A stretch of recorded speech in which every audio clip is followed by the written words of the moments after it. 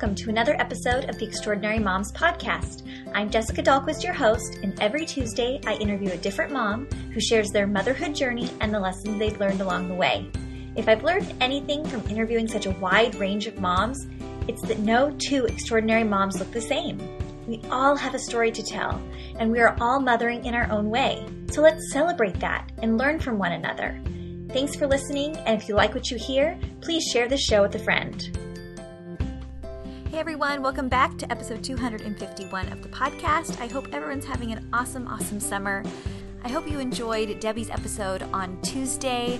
I thought this episode, following up on that same topic of dealing with differently wired children, is the perfect accompaniment, but I just really loved getting to know Debbie and hearing her perspective and her motherhood journey, and I'm hearing from you that you loved it as well, so that makes me so happy.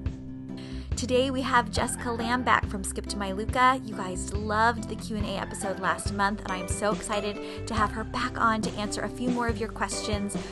She is somebody that's educated in the special education field, and that is also part of her motherhood journey. But as a typical mom myself, and you may find yourself as a typical mom as well, we can all benefit from these amazing answers from Jessica's expertise. So let's get back to it with Jessica Lamb. Alrighty, I want to welcome back Jessica Lamb. Hey, Jessica. Thank you. Hi. Thanks for having me again. It's my pleasure. How's your summer? Awesome. So good. Summer is the best time, I think. It is. I just love all this time and making time for the things you don't normally have time for. It just feels good. Absolutely. It's so fun. And just having hot weather and relaxing, it's the best. I think teachers live for this time of year. I know. I bet. You're a busy lady.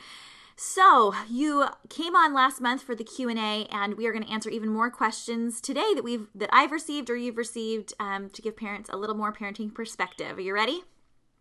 Yes, totally. Okay, so a very common question that I have received and see and hear from parents at the pickup line is, my child is clingy just to me, or my child only wants my husband to do this.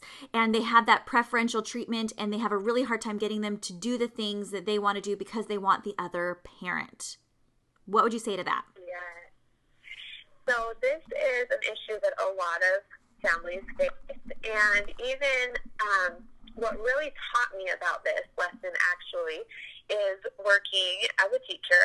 And in my classroom, because I teach special education, we have a lot of assistants within the classroom.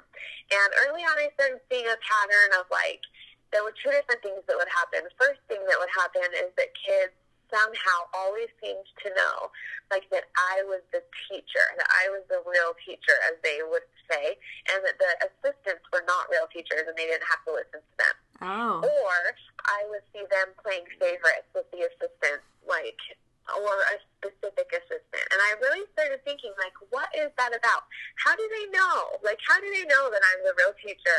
Or why do they like that person better than me? Or why do they like me better than this other person?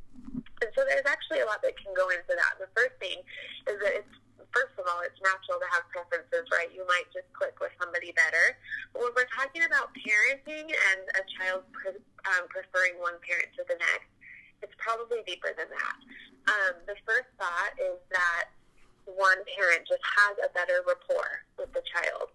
And in our classroom, we're always talking about we have to build rapport with them first. So we have to, if we want them to listen to us or respect us or care about what we have to say, we have to build that rapport with them first. So maybe there's a stay-at-home dad, and the child seems to be more clingy to dad. And that could be because dad has built a lot of rapport up with that child over the days of being home. They spend time together. They know that dad's going to give them their favorite snack. They know that they're going to play outside with dad, and so they kind of have that really good rapport. And maybe mom is at work more, and so they haven't had those same opportunities. So mom is going to have to be really intentional about spending that one-on-one quality time with each child and really building rapport with them because maybe they've had that lost time, if that makes sense. So rapport building is huge, and even though it's our kids and we think well, that's my child, they should naturally just love me and prefer me, but we have to build that relationship with them and build that rapport. So that's the first important thing to do. So I would suggest, like, if you're the parent who feels like you're not being preferred, maybe looking at that. And do I need to take my little buddy out and just have, like, a fun date just with the two of us and just work on building that relationship and strengthening that bond? Because it could just be as easy as that. It could just be that solution. The other thing to look at, though, is are your parenting styles so different that your child is preferring one to the next, maybe because they know that you're going to be a little bit softer on them and that you're going to maybe let them get away with more? Or do they prefer dad because he's going to set more limits and be more firm, which kids actually really need?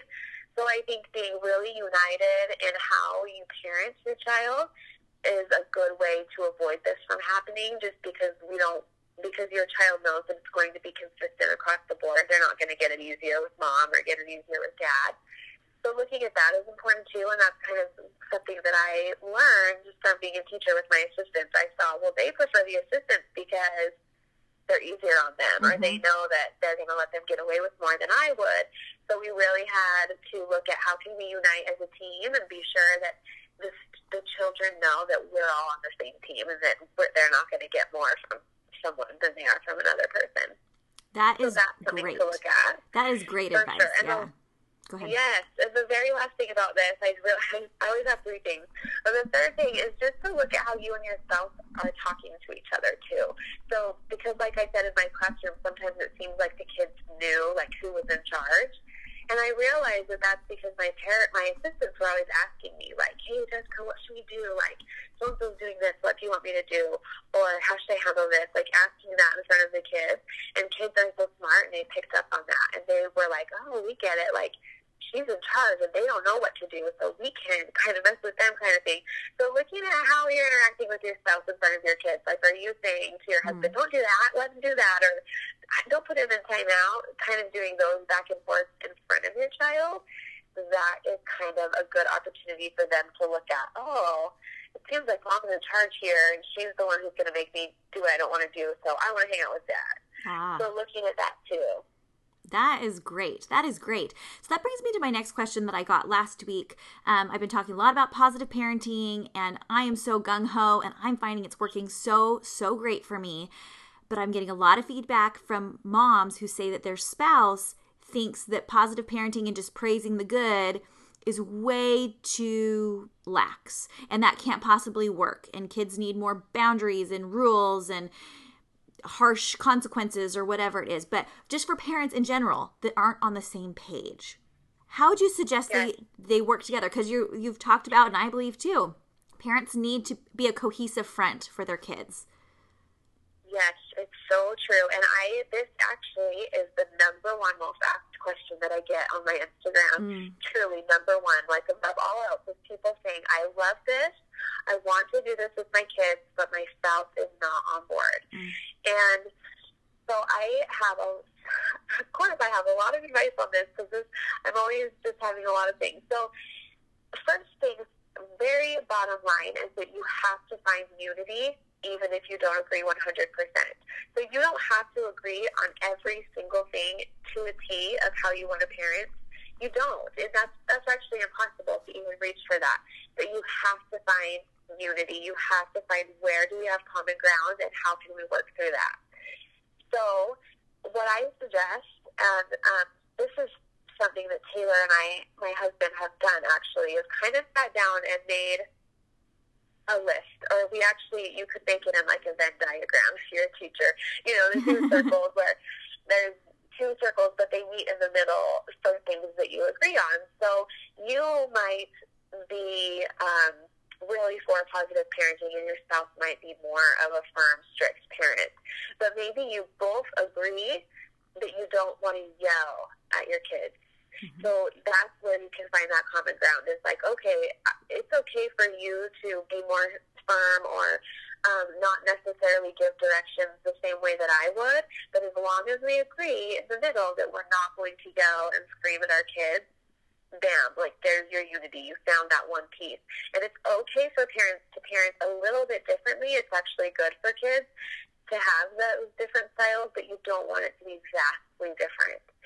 So I would address with your spouse, how do you feel about yelling? That's a huge one, to find a common ground for that.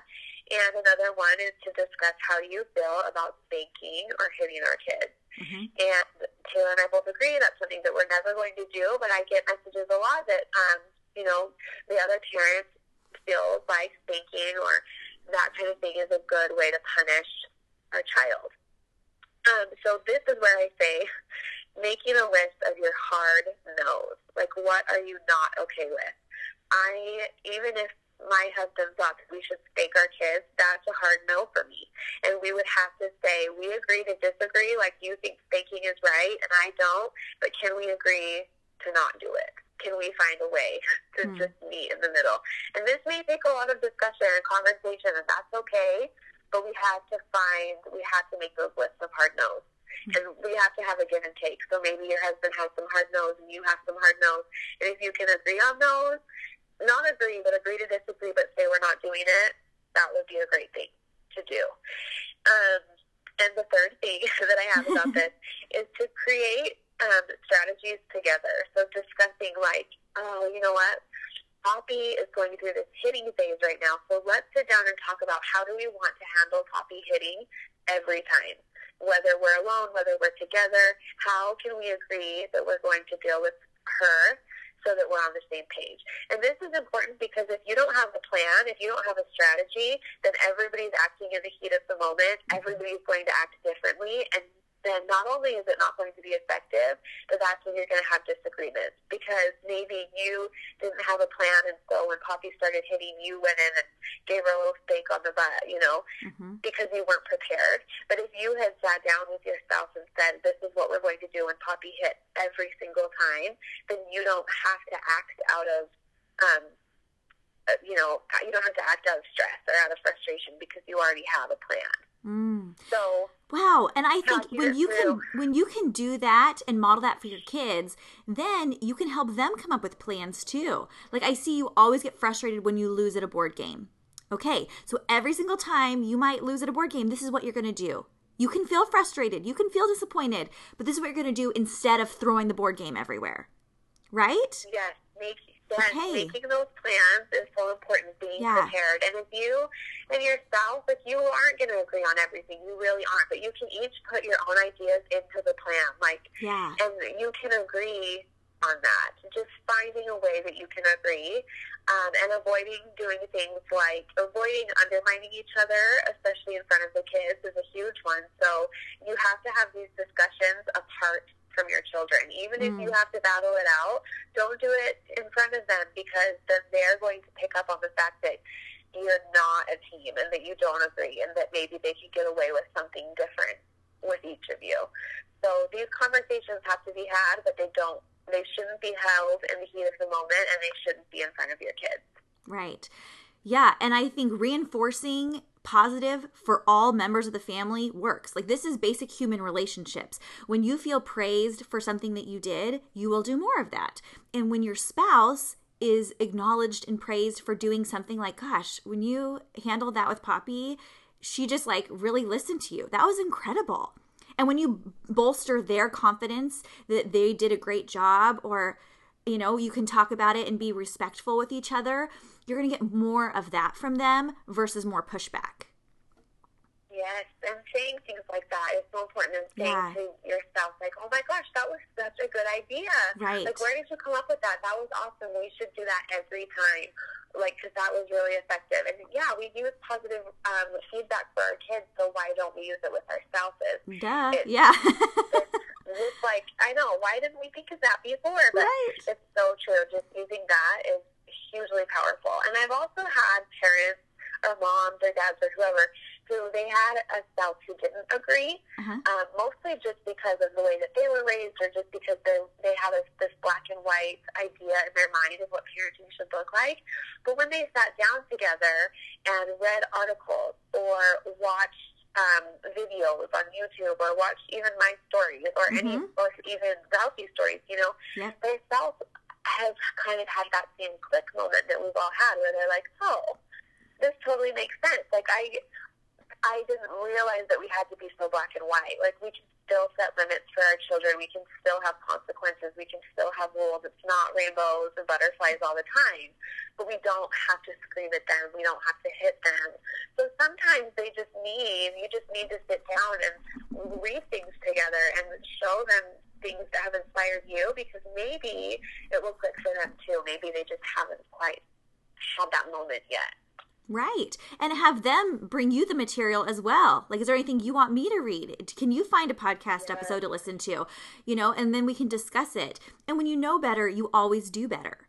Right? And so sometimes we just have a very limited mindset, and the way that they were raised or the way that you were raised really does impact how you parent until you decide to do it differently. But that decision, it takes a while or can to come to that. Yeah, for sure. And it's going to take time, and it's going to take effort, just like anything within a marriage. This is no exception. And the stakes are high with parenting, and so, there's room for growth, there's room for mistakes, but we want to make sure that we're getting it right as often as we can, especially together, because we don't want to just keep blowing this off and blowing it off and not having these discussions, because before you know it, your kids have grown older and you kind of missed the boat for how to deal with these things in an appropriate way. So the stakes are high, there's room for error, but let's have these conversations now so that we're in control. Yeah, and especially when it's repeated behavior, it is so worth the legwork and the teaching and the role playing and just the intention you put behind trying to come up with a plan for a repeated behavior that's not working. The hitting, the dumping, the, talking too late on the phone, if you have a teenager, back talk, whatever it is, work towards solving that issue, because then you won't have to repeatedly be coming down on your child and criticizing them for repeatedly making the same mistake. Right. Yes, 100%. Yeah. Okay, so next question, bedtime. And really this can stick with, you can fill in your blank with whatever thing your child is pushing back against. You want your child to go to bed, you're exhausted at the end of the day, and then suddenly they have 10,000 requests at the end of the day. They're getting out of bed. They're talking. They're not staying in bed. They want a drink. They want this, that, or the other thing. How do you deal with bedtime? Bedtime is so hard for so many families, and I guess the first thing I want to say is that. So just know that if you're having bedtime struggles, you're not alone. Everybody is having bedtime struggles. I think it's probably one of the hardest things about being a parent. First, we deal with our newborn not sleeping, then we have an infant that we're trying to sleep train, and then we have toddlers. It's just, I feel like it's kind of a never-ending thing. But it's important to, across all ages, across all spectrums, from newborn to teenager, having a bedtime routine. You'll hear this all the time, and I know it's annoying, but having a bedtime routine and really sticking to it, really setting those limits and being firm about those limits. So whatever your bedtime routine is, stick to it. You may break it every once in a while for special things, and that's okay, that's exciting, but 95% of the time, you've got to stick to this bedtime routine. And something that I recommend for all parents and families is to sit down and create a list of general family rules with your kids, because that helps them to have accountability and that they took part in it. I actually suggest the same thing with a bedtime routine. So if you can, if your child's old enough to communicate with you, asking them, what do you think our bedtime routine should look like? Do you want to brush your teeth first, or do you want to read a book first? What order do you want to do things? Here are things we could do. Pick which things you like, and let's put them in order. That helps, because it's not you saying, first we brush our teeth, then we read a story, then we go to bed. That's how it is. It's for them having some say in it, so then they have more ownership, and they're less likely to feel like they're being too controlled. So that's a great way to do it. If you have younger kids, you could still have their collaboration. You could write this routine down and draw pictures and let them color it, or let them look at it and say, look at this, this is what we do at bed. We brush our teeth, we read a story, we get a drink, we go to bed. That's what we do every night. And you can hang it up in their room. I mean, all these different things. So the first really important part is to put in that legwork up front. So setting these routines and being strategic about it before it even becomes an issue. Maybe you'll be able to prevent some of this. So something that people say to me a lot are that their kid keeps getting out of bed and saying that they want a drink or just one more story or whatever. But if you have those routines in place and you have done them and you have a list or you have pictures and you can say, oh man, look at this though. We did get a drink and then we read a story, so now it's time for bed. Mm-hmm. Just those are the limits. You know, this is what we're going to do. Right. And it's probably, once this becomes an issue with like they getting a drink or whatever,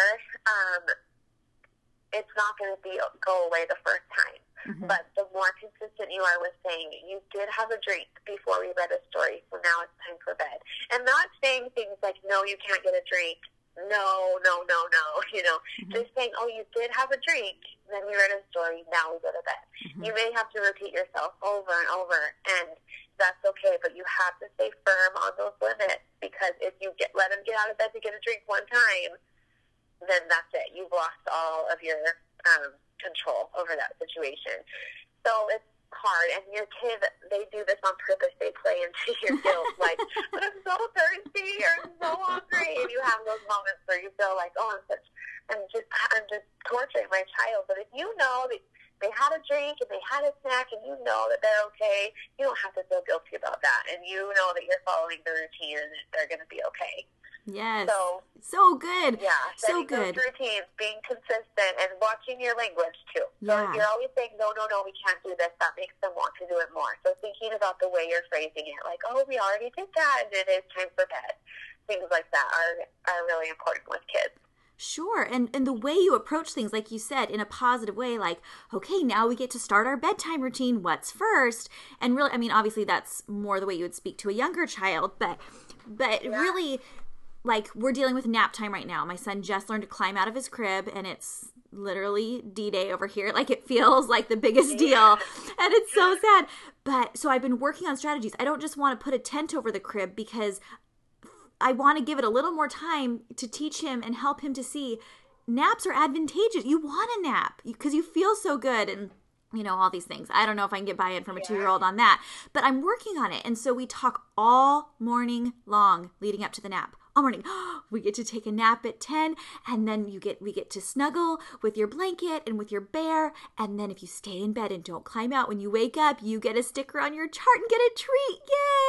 Yay! And then I have him repeat, what do we do? What are we doing at 10? Nap time. What do we get to cuddle? My bear. What are we going to do after you stay in bed? We get to get a treat, right? And so the buildup, and that they know what to expect. And so when you approach bedtime, like, come on, I'm exhausted. Brush your teeth. You haven't brushed your teeth yet? And when it's a negative, they are going to keep trying to get attention, because I think they really are trying to end on a positive note. Right? They just want more attention from you. And it's a process. So like you said, they may push back that first time, the second time, maybe even 2 weeks of it. But the more that you stick with that routine and that schedule, and they know it's working for them, it's working for you, it's working for everybody, they're going to stop the pushback, right? Eventually? Yes, absolutely. Okay. And what you're doing is so perfect in that positive reinforcement. And I think sometimes we even wait until there's a problem to start this positive reinforcement or to start these charts. But if you start it now, before it's even a problem, like if you make your bedtime routine chart and they get a sticker every night that they complete their bedtime routine, and at the end of the week they get something for it, and you do that even before you have an issue with a bedtime routine, you're probably going to avoid an issue with bedtime routine in the first place. So being really strategic and thinking this through beforehand, like looking at areas where we can positively reinforce our kids now to avoid those times becoming problem areas in the future. So good. Like, so good. That's what we want to do. It's all about prevention. Yes, it totally is. And as you're in summer, and you might be dealing with, in my house, it's technology. Like, they just want to be on the darn screens all the time. And so there's a lot of push and pull and push back. And that shows me that I have not set the boundaries ahead of time, right? Like what you were saying, I did not intervene soon enough. I didn't come up with a plan, but it doesn't mean it's too late either. So now my new thing is, okay, today we need to have a family meeting and discuss, we're on screens way too much. What do you think is reasonable? And I'm talking with my kids. What do you think is reasonable? How can we set this up? Do you think, a little in the morning, a little bit at night? Do you want it all together? Do you want to earn extra screen time? How could you earn extra screen time? Because that seems to mean a lot to you. Putting a plan in place instead of constantly fighting about it, that just sounds better. And I can't believe I haven't done that yet. It's so true. And any time that, like you're doing, like any time that you can allow your kids to collaborate with you in setting those limits, it's so powerful. And even asking them what some limits should be for you. Okay. Too. Okay. We don't want it to be like us sitting there telling them, like, you can't have screen time at this time. You could even ask them, like, gosh, what do you think that mom could do better with her phone? Or when do you want me to have my computer put away so that we can play? Or including them and allowing them to set some limits for you too, because then it feels like more of a relationship and less of a dictatorship. So you asking them for their input is so huge. It's empowering, and it just builds that relationship and that rapport so much. So that's so perfect. So good. And it really is, you can either say, okay, we're going to do way less screen times. You can only have screen time, 2 hours a day or whatever your limit is. Versus, okay, how much do you think is reasonable? How much time do you think we can spend on, instead of like eliminating it, what can we do? And just even shifting that is probably better. Yes, totally. And I've even heard some parents of kids with like younger kids. Parents with younger kids, they even find success just in the simplest things like, hey, we have 10 more minutes left of screen time. Do you want to set this timer? Like, come over here and set the timer for 10 minutes. And when it goes off, you'll know it's time for screen time to be finished. But just them, like, setting their own timer makes it feel so much better to them than us setting the timer and saying, okay, I'm setting this 10 minutes and you're done. Right. But even just for them to take that little bit of ownership and like, oh, I set the timer, so when the timer goes off, it's done. Because then they actually feel like they were the ones who were in control of that. So or even asking them to, like, do you want to have 6 minutes or 10 minutes left on the iPad? And I know it sounds dumb because you think for sure they would choose 10, right? But they don't always, because they just feel like you're giving them that choice. And just having that choice is empowering for them. So, and it's such a simple thing that we can do that just helps us to feel less like dictators, less like we're nagging, and more like our kids have some choice in their lives. Right. Yeah, I think as moms, we want to say yes whenever we can, but we also have to manufacture those opportunities to say yes, right? So give them two choices where you're fine with either choice that they're going to make, and create lots of those opportunities. Because when you're saying yes so much more, your no's are going to mean something. Absolutely. Yeah. That's like the top number one parenting tip that I have for everyone is to look in your day and see where can I give my child some choices. Love it. Choices that you are still in control of, but they don't really know that, and they feel like they're in control because kids have so little control over their own lives. Like, can you even imagine? So it's no wonder that they want to act out and they want to rebel and have these moments, because they're just looking for opportunities that they can control. If we provide them that, then they're so much less likely to try to control us. Right. Yeah, I mean, I'm not annoyed when I choose to put ice in my cup or not put ice in my cup, but somehow when they ask me to put ice in their cup, it just seems like huge.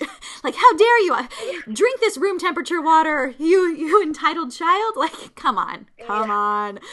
We can do better than that. Oh, Jessica, this has been such another great conversation. Thank you for sharing your wisdom on these questions that I know have been so enlightening to me and thought-provoking. And if these questions and these scenarios didn't immediately relate to you, you can tweak them and fill in your own blanks to see, the struggles that you're having, and the same principles apply regardless of your children's ages.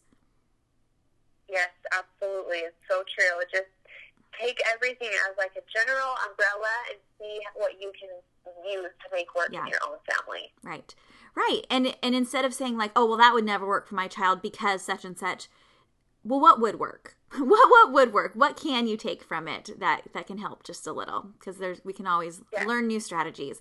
Jessica, you're the best. Thank you. Happy summer. Thank you so much. You too. Another amazing episode with Jessica today. If you want to follow her, you can do that at Skip to My Luca on Instagram. She does the best stories where you can hear even more of her wise teaching about behavior, about her personal experiences with motherhood. She's just the best. If you don't already follow me on Instagram, you can do that at Jessica Dahlquist 3 or on Facebook at Extraordinary Moms Podcast. We're going to link to these questions over at extraordinarymomspodcast.com. Did you know you can also listen to episodes over there too? So if ever you're having a problem with any of the podcast apps, you can always find the episodes over there as well. Coming up this Tuesday, I have an episode with McCall Dempsey. McCall is an extraordinary mom who is going to share about not only her own battle with an eating disorder, but also her daughter's diagnosis with cancer when she was very, very young. Thank you so much for tuning into the podcast today, and we will see you next week for another episode with another extraordinary mom. Bye.